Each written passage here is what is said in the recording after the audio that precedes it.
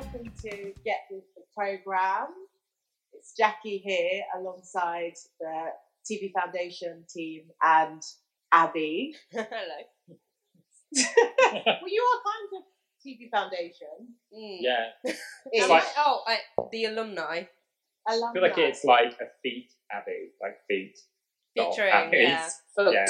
Yeah. Feet Abby. So, of course, Sarah, talent schemes director, Campbell, the MD of the TV Festival and TV Foundation. It's all so official, I'm sorry. It is, I know, when we get job titles into it does, but you're right, but we're also people. This is true. Yeah. And, yes, episode 2, so Campbell will be talking with Nick Coupe. I nearly said Coupe, but I was corrected. Yeah. I mean, I'd like to think maybe he could have an alter ego, and I'm sure if he was listening, he would agree. Like, kind of like Coupe might be his kind of French spy, or his French name, but like when he's undercover, and he's drinking a lot of champagne out of a Coupe glass, like maybe in a tux. You know, I could see that. I could see that from it. Yeah. He does have one of those voices. He has a spy voice, I think. You know what? You're right. Yeah. It's kind of like quiet and calm at all times. Ooh. Yeah. It'd be good if things get really rough with this situation we find ourselves in. I would find his voice very soothing. If he was announcing, things are getting worse, I'd want to hear it from Nick. Yeah, he does have a Radio 4 voice. Maybe he should look into that. He does. Yeah. Oh, that's quite nice. Yeah. And we're going to get to hear that voice fairly soon. And again, this is one. Is that funny? Is that just going to be a really shit segue? It was just such a smooth transition. It was really smooth. That's why. Thanks. Hey, well, from you, I'd like, I'm taking it from a pro.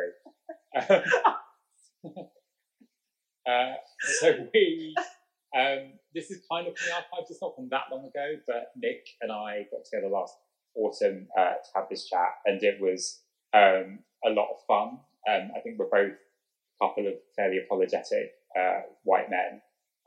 So there was definitely there's a moment in this where we debate the relative merits of Seinfeld, and it felt very like, oh my God, this is core podcast material in terms of like classic what I'm talking about Seinfeld. But the rest of it is very good and groundbreaking. And Abby worked with Nick. Is that right? Yeah, I did. We actually worked quite close together at points because we worked on some Edinburgh podcast material together. Yes. He was my right-hand man when we were doing that. Not Edinburgh TV Festival, Edinburgh Comedy Festival. Yes. And yeah, we sat near each other a lot when I was at the BBC. We chose to hot desk near each other, which shows that we liked each other's company. I like to think. Good stuff. You're both good people. I think if more people in TV were like you and Nick, that would be nice. I think that would be good for the industry. Yeah, but I don't want more people like me because I like being special. Okay, no, true. Yeah. Obviously, you want to be like the one Abby. And also, Nick is a comedy producer, but also a podcast specialist. So if you're looking for a podcast recommendation, Nick produced Jacob Hawley on Drugs, which is on BBC Sounds. So check that out. That's some of Nick's handiwork. Sarah, what's the news, schemes-wise? What is the news? Well, we're still open for applications for the network on One to Watch. So if you are wanting to get into TV or you work in TV already, want to supercharge your career, those are the schemes for you. So if you go on our website, go on our socials, we've got lots of stuff going on, lots of content we're putting out as well as this, to help you write a good application. And we really want to hear from you. So come our way, please. That sounds good. And Nick himself did Once to Watch. So if you want to be one person who is being watched, get stuck in.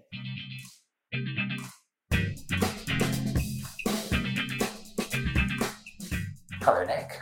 Thanks for coming. Thanks for having me.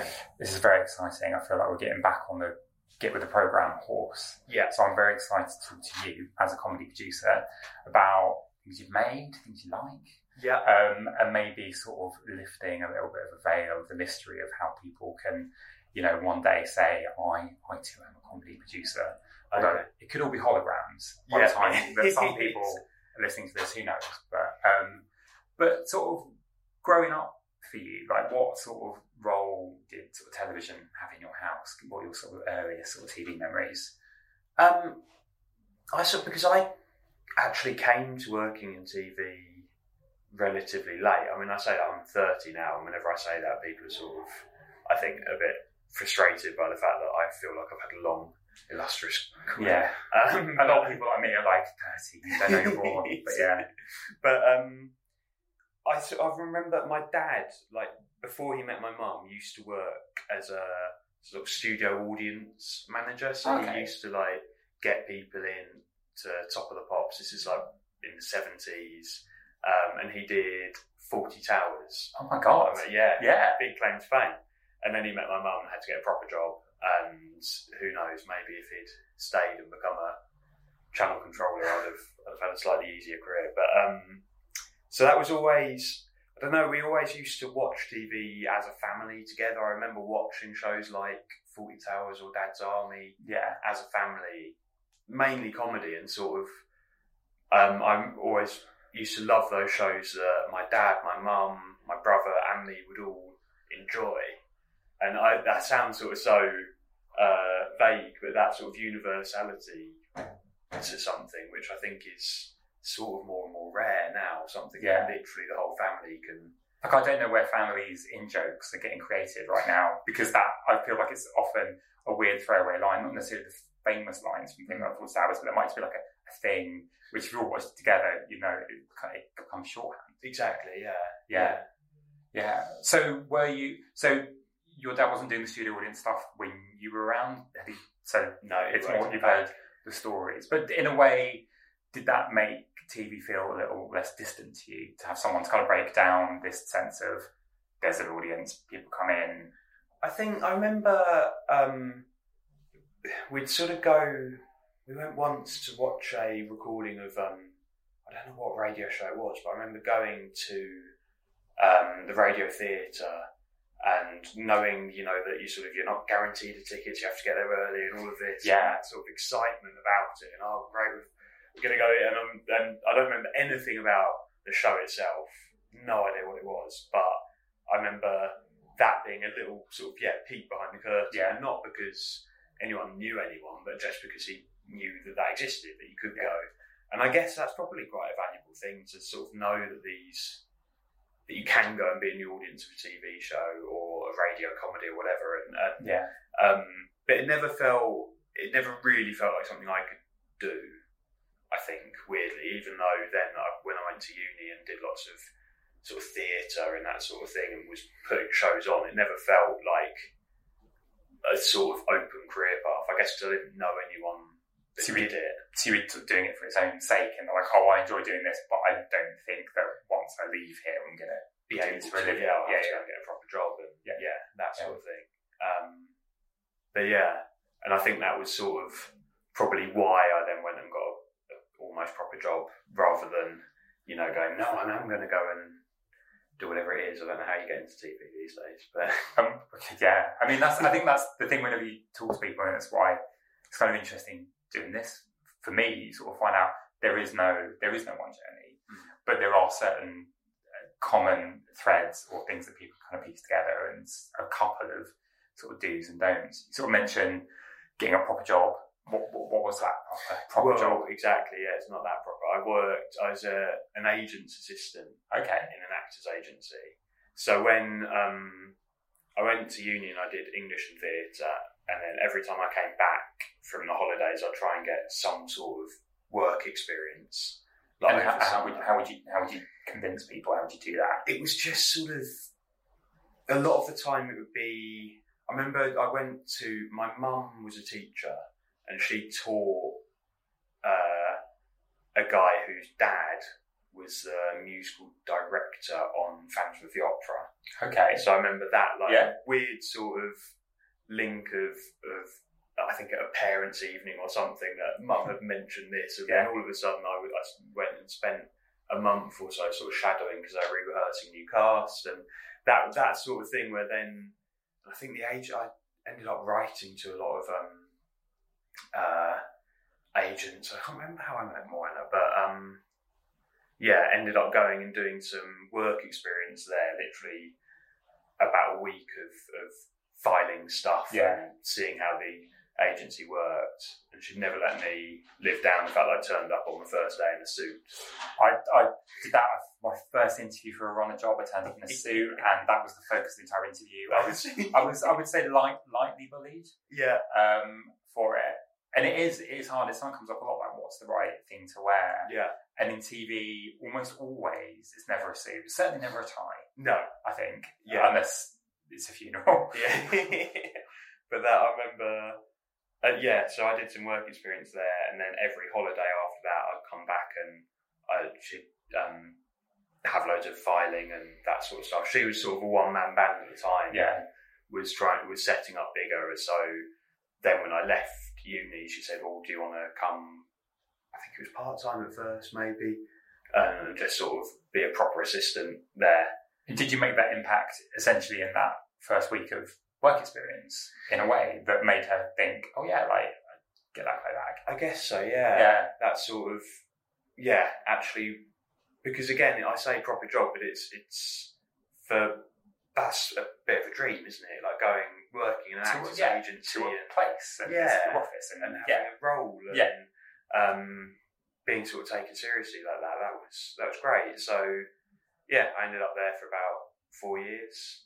Ended up sort of taking on some of my own clients as well. So that was brilliant. But then I realised, I think I've had this realisation a couple of times when you sort of think, this isn't what I want to do forever. So why am I doing it now? In that world as well, it's more of a clear track, isn't it? Yeah. Like, as opposed to this TV where it's choose your own adventure. Yeah. Agent assistant, and then there is, and that ends up with being an agent, isn't it? Yeah. And then I guess you can either take that agency you're working for to be one of the big ones, or go and join, United, Curtis Brown, or whatever. And it wasn't, that wasn't how I could see my life sort of playing out. So I decided, and that was again the sort of brave in hindsight, but I don't really know if I was thinking clearly at the time. I just sort of said, I don't want to do this, and I've got this commitment to these people that I'm representing and to the agency as a whole. So I sort of said, gave him my notice without anything really to go to or any idea of how. Oh wow! So it was just like I know this isn't right. That is brave. And I think that's probably my fault for sort of that responsibility of thinking like, I don't want to phone the 10 actors that I'm representing up tomorrow and be like, out you go, you're on your own. And I wore a suit on my last day as well. Nice bookend. Yes. Fundamentally, Nick is a smart guy. Exactly. Yeah. But so then I headed out to make my fortune in TV. Yeah. And what was the first sort of TV job? Well, I knew, because I sort of vaguely knew a few people. The agency at the time was more sort of theatre focused. Okay. So I knew a couple of telecasting directors, but not really. And again, I didn't want to go into the casting side of it, so I didn't really have a network at all. I knew one person from school who worked for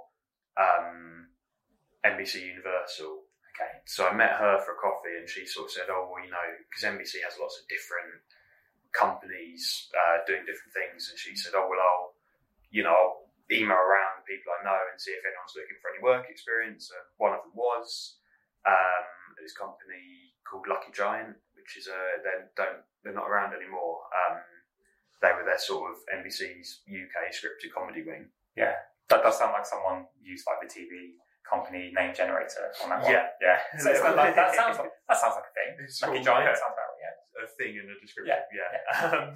So I went there for a couple of weeks, and that's actually weirdly because there were 4 people there, and they're all still like quite influential in comedy, but in different places. So it was a really good place to go and spend 2 weeks in this sort of weird made-up company.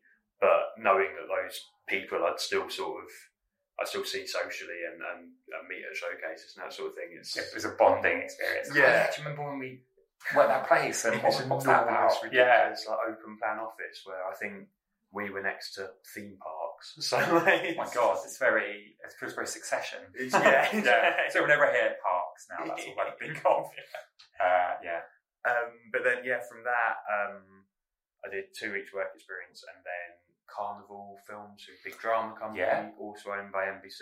They had a runner scheme at the time, which they'd sort of, I don't know if they still do, but they would have 3 runners at any one time. It was a year's contract, and they were interviewing for it, and because it was a sister company, Ben at Lucky Giant could say, this guy's done some good work experience for us. So I went in and I was a runner there for a year, and sort of considerably older than all the other runners, and I think that allowed me to sort of, the fact that I'd already had a bit of life experience, and you know how new offices work and look like, and how to not to wear a suit.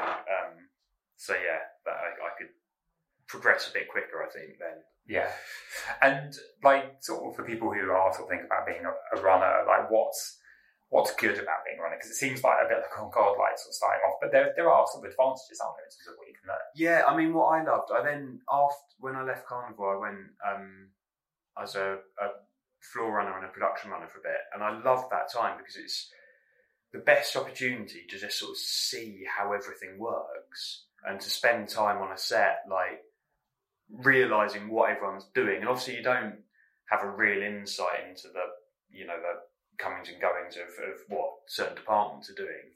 But I think it's a really useful time to be able to go like, oh, okay, well, this is what production are doing, and that's sort of the hierarchy. So you work your way up to there, and that's the end goal, like being a line producer.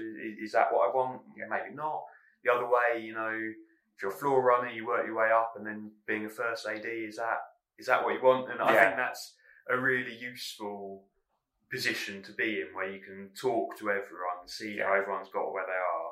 Look at the maze from the outside a little bit. Exactly, and that's what I find that's what I did find so daunting about TV, I think, is this enormous, when you walk past and see a film crew or a TV crew filming something, you just can't begin to understand what all those people are doing. Yeah.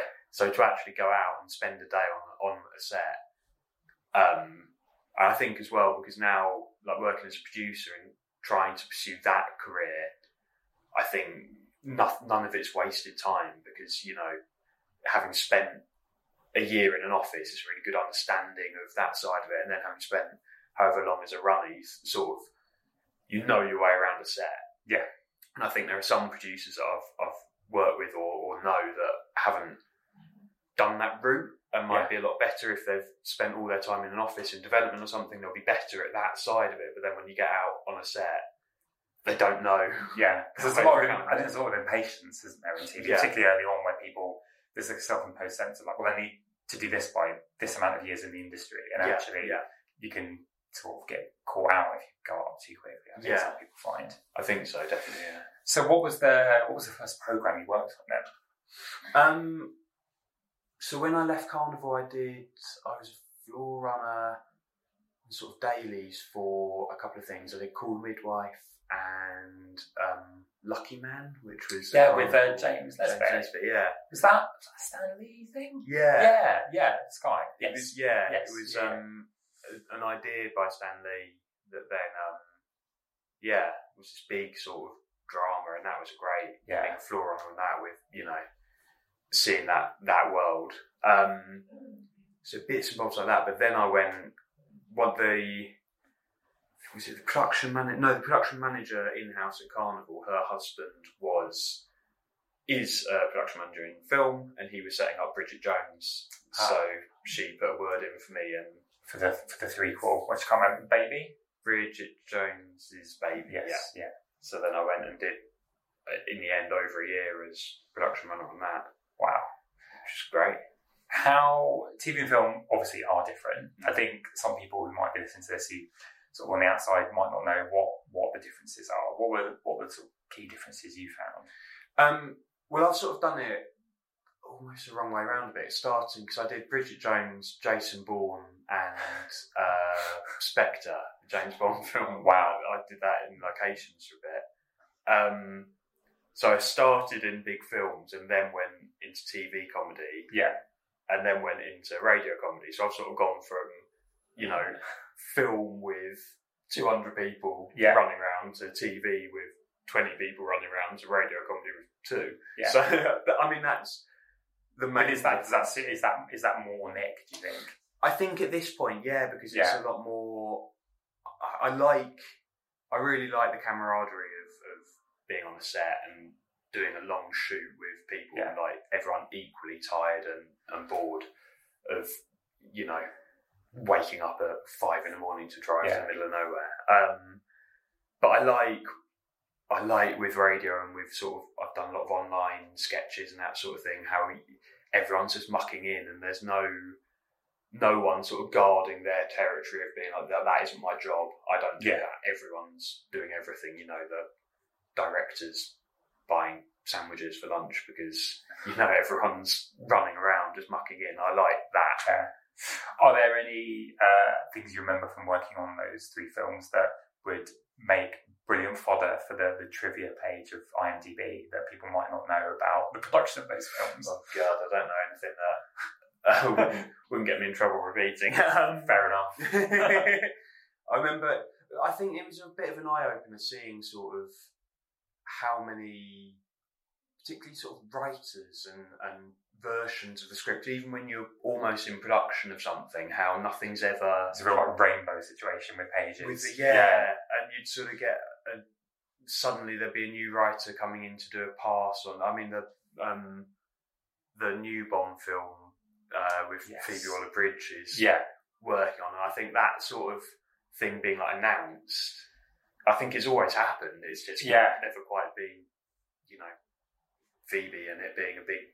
It's interesting because I suppose typically, the writing bit of a film, people always say, not necessarily always true, but film's a director's medium and TV's a bit more of a writer's medium, and so writers don't tend to get announced when it comes to films because they do so often get overwritten, even quite famous, well-known ones. It's quite something to kind of announce that because they're sort of locking themselves into being, and she will have written the bulk of this, and this is going to have her fingerprints on it, which is a rare commitment, isn't it? Fans of Fleabag will go and to the cinema to see a Bond film in those 4 quadrants.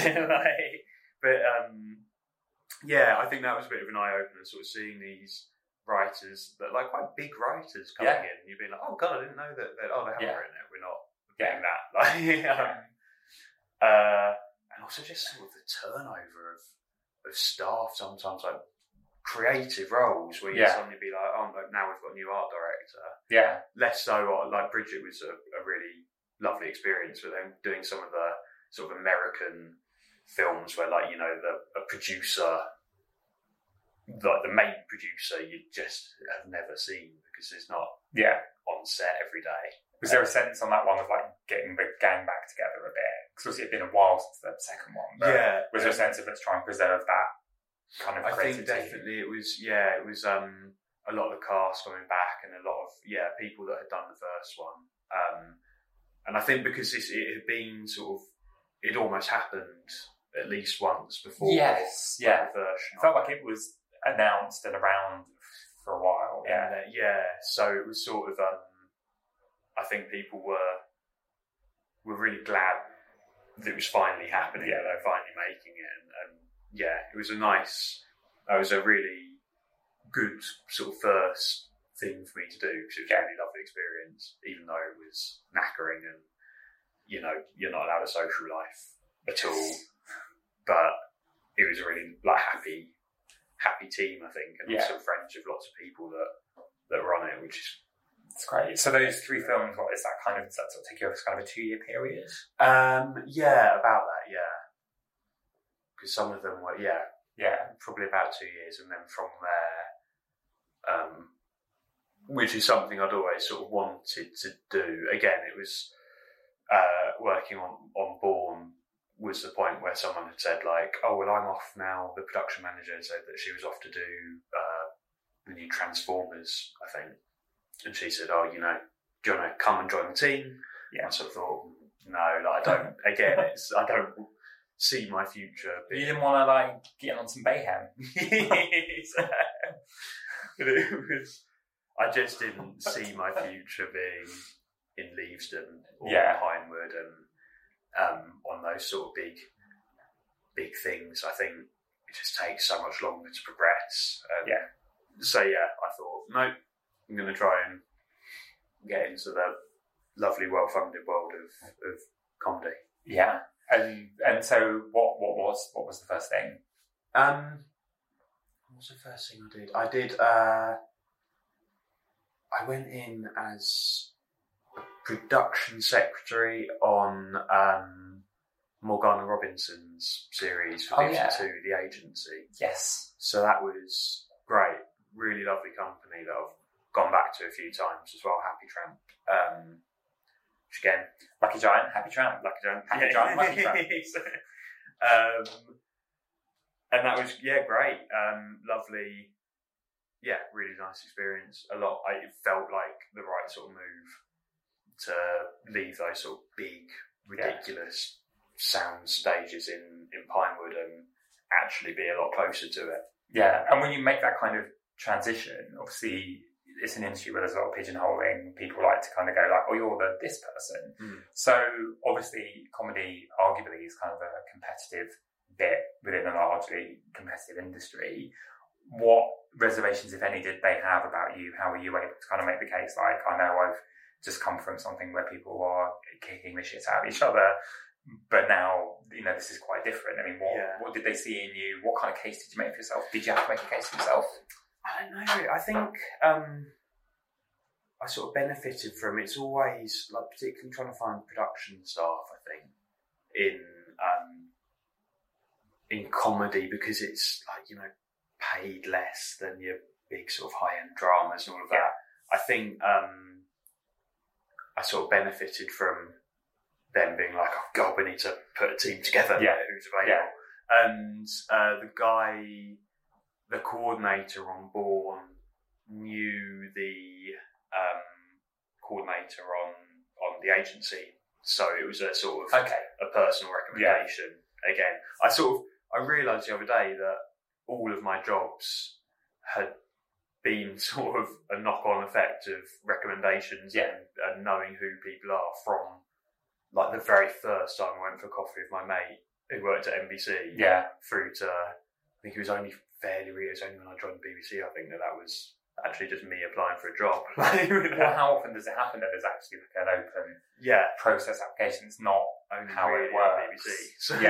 So you sort of, obviously on one hand that can be quite off-putting, I guess, for people kind of considering it. But I suppose if there is a kind of a plus side to that, clearly it's reputational, isn't it? And it's kind of, I think people don't make recommendations lightly because they know it sort of comes back on them in some way. And so for someone to put you forward, that's a big thumbs up and stamp of approval. Hopefully, because if you recommend someone that's terrible, you're going to get a bad name yourself. So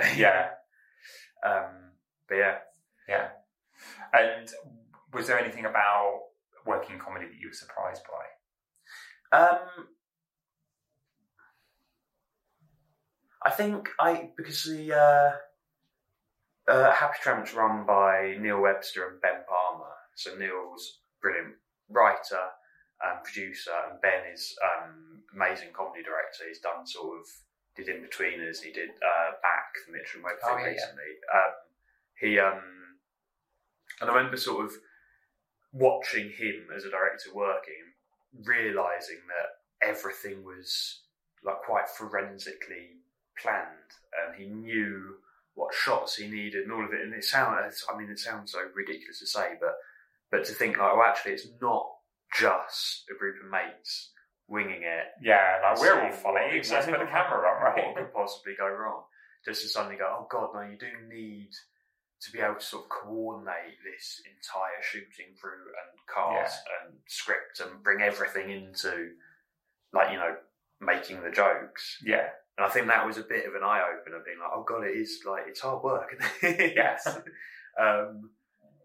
So that was, I guess, a bit of an eye-opener for me.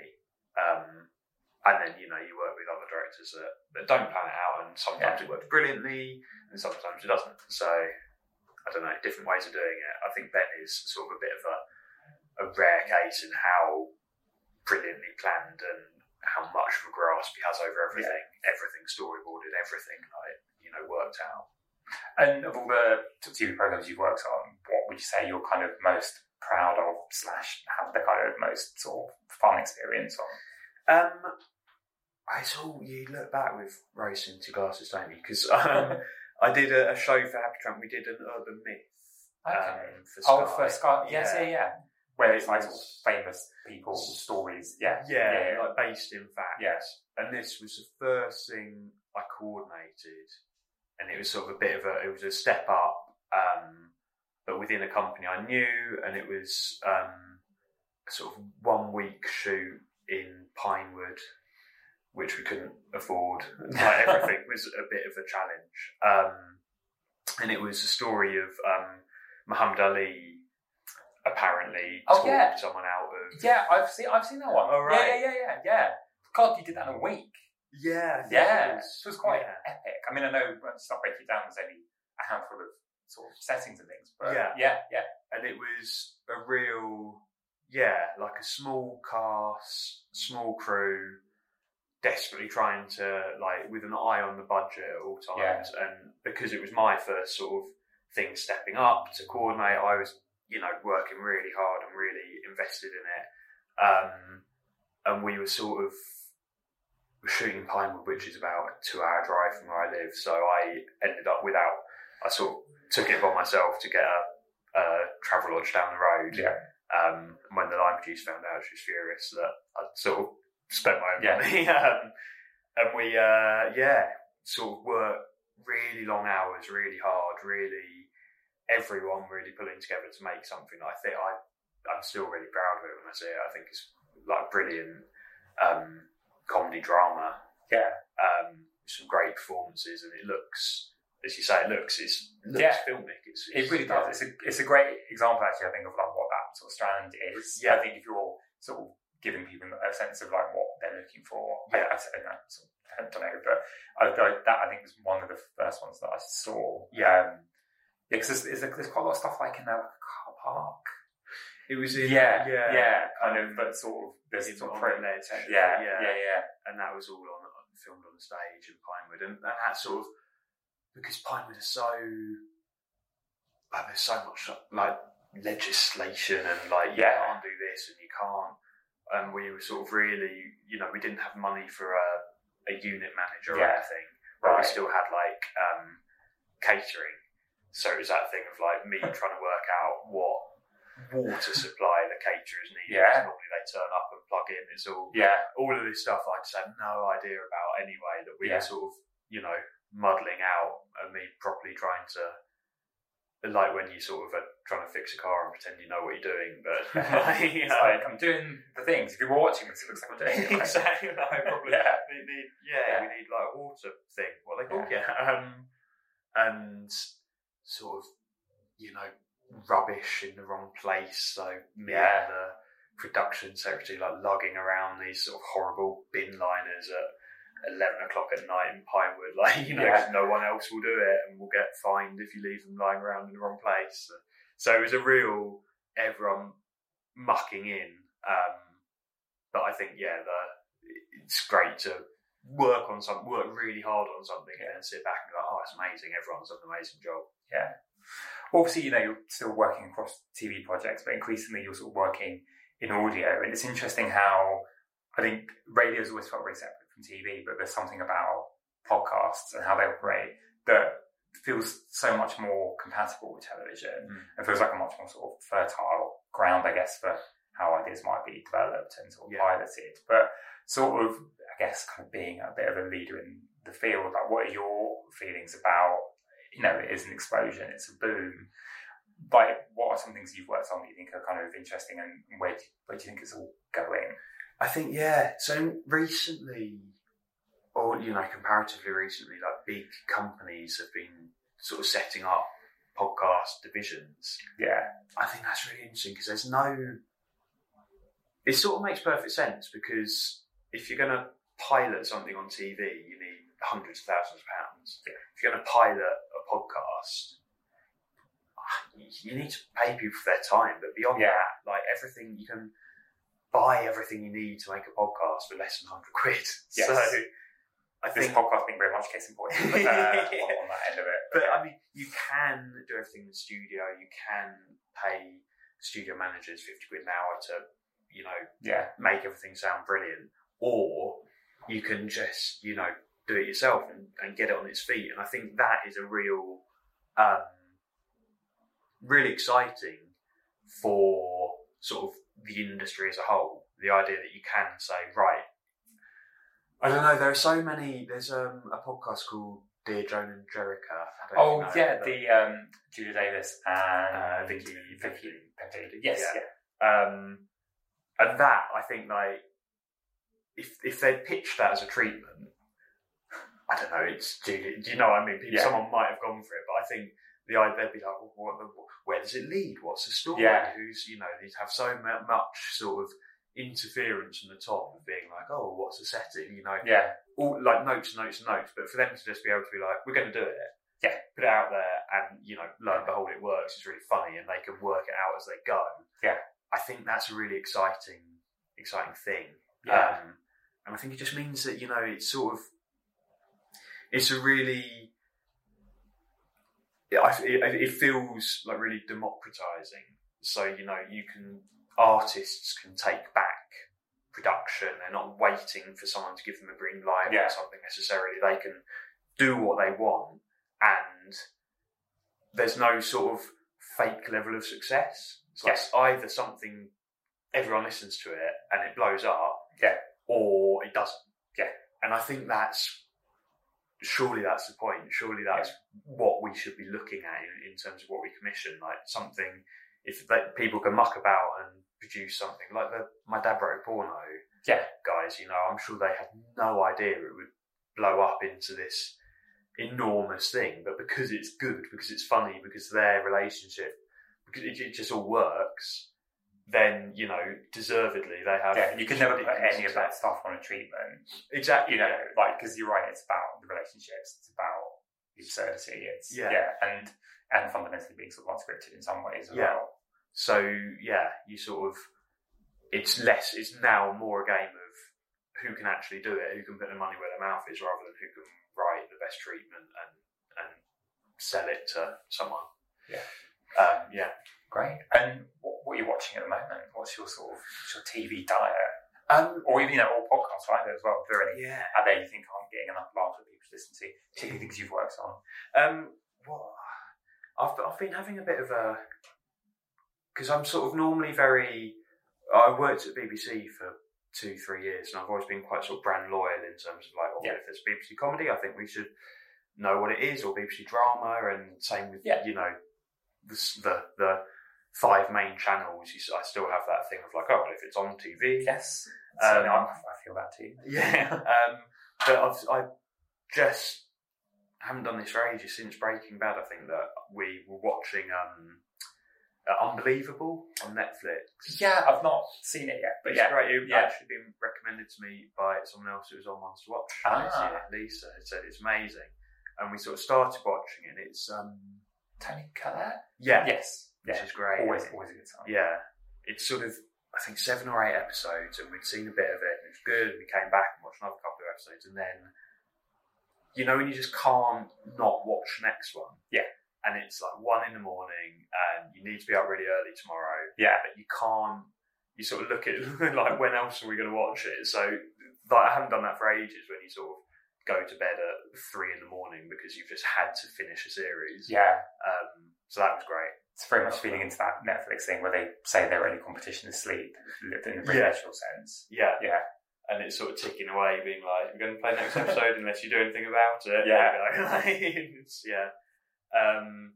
So that's why I'm currently tired.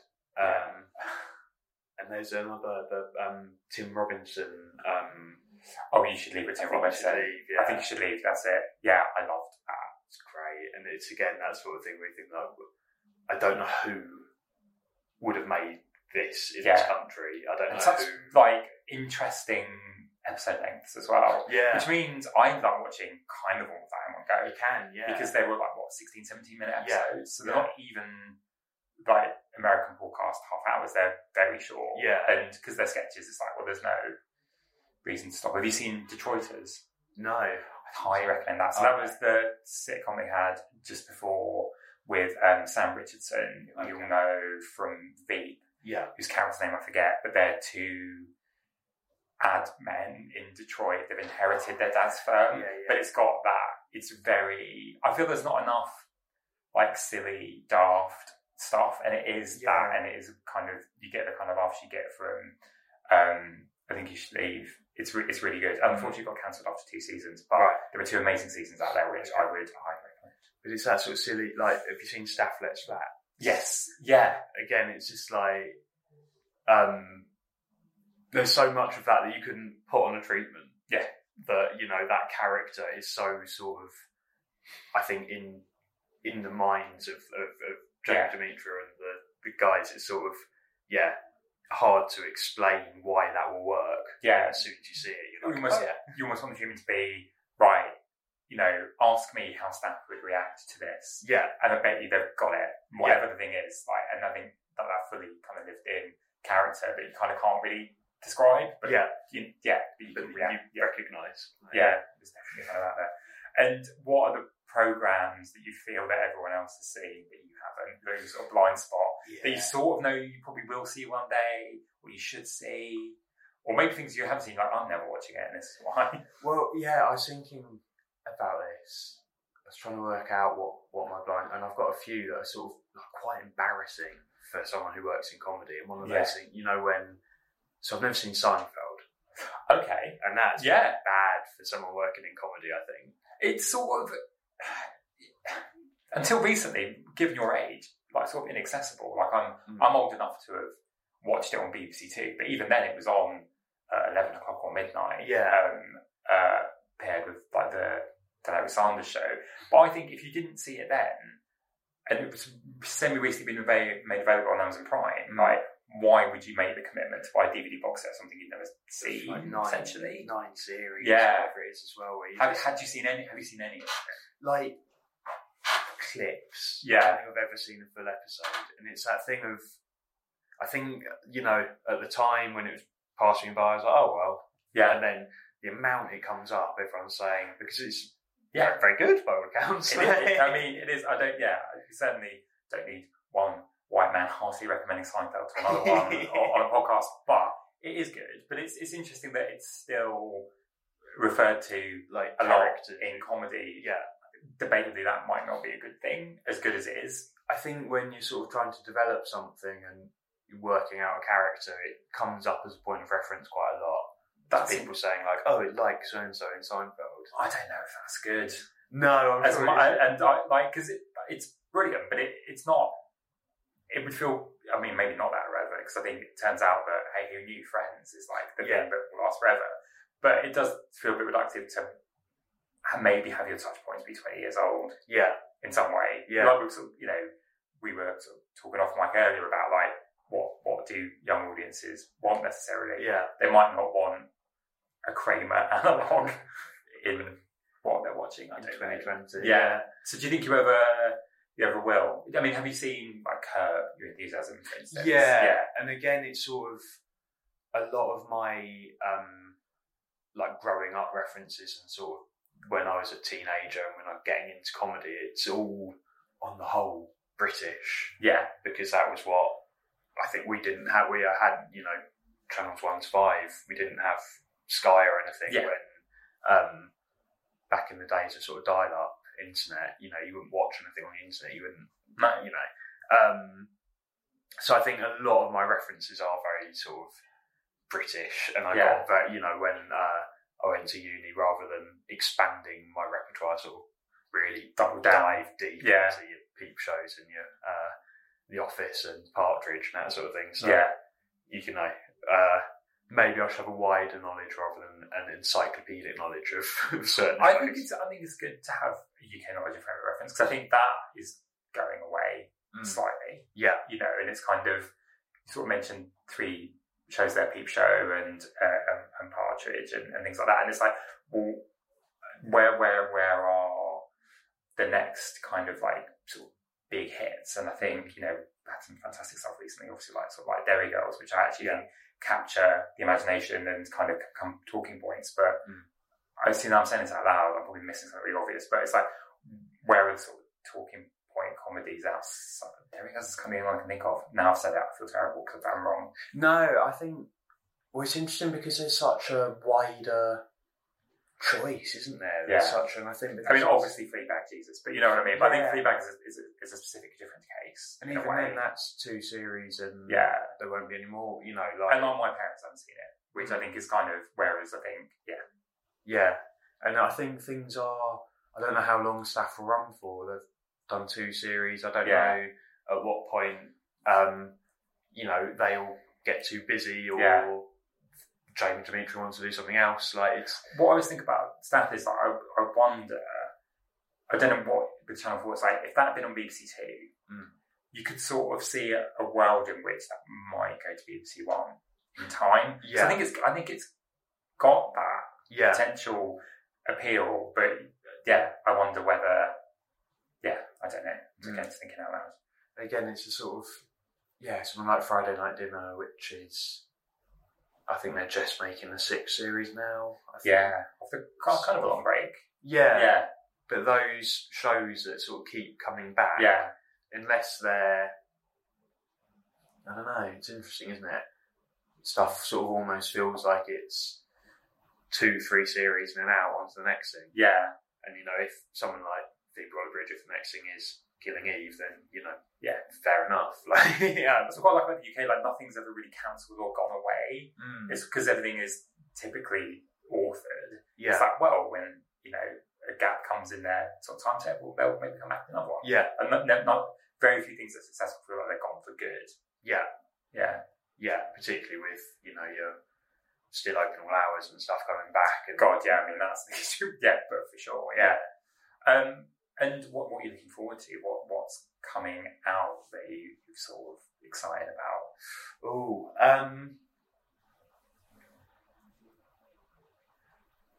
I don't know. It's all right. I guess it's always quite exciting to see something like Friday Night Dinner coming, because I love that. It's sort of I'm sure I'm not the only sibling in the country that thinks like that is my relationship with my brother. I'm sure everyone thinks the same. So to see like a show like that, I think they're rehearsing or something, and someone put something on Twitter today, and like, you know, rehearsals, and you suddenly go, oh great, brilliant, that's something to look forward to.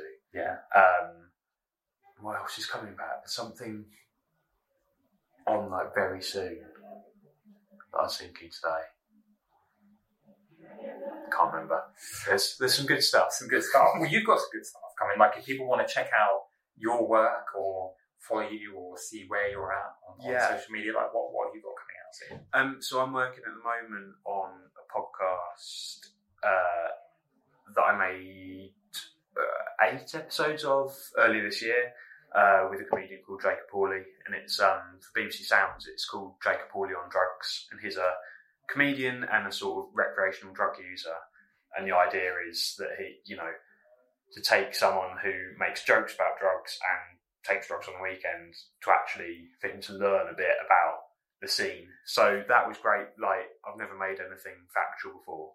That was brilliant to sort of do a very non-patronising documentary is what we're hoping to make. So sort of, actually reflecting the scene from people on the ground rather than this sort of big lofty BBC camera. Like, here I am, I've come to visit your world with a drug dealer wearing a balaclava, like, you know, that sort of stuff. So that's keeping me busy at the moment. And then lots of hopefully tentative things, that sort of fun development world where you have 6 meetings about something and never know if it's ever going to be made or just forever exists. Well, I'm sure they will. We'll watch this space. Yeah. Thank you so much, Nick, for joining us today. And thank you. Thank you. Thank Thank you for listening to this episode of Get With The Programme.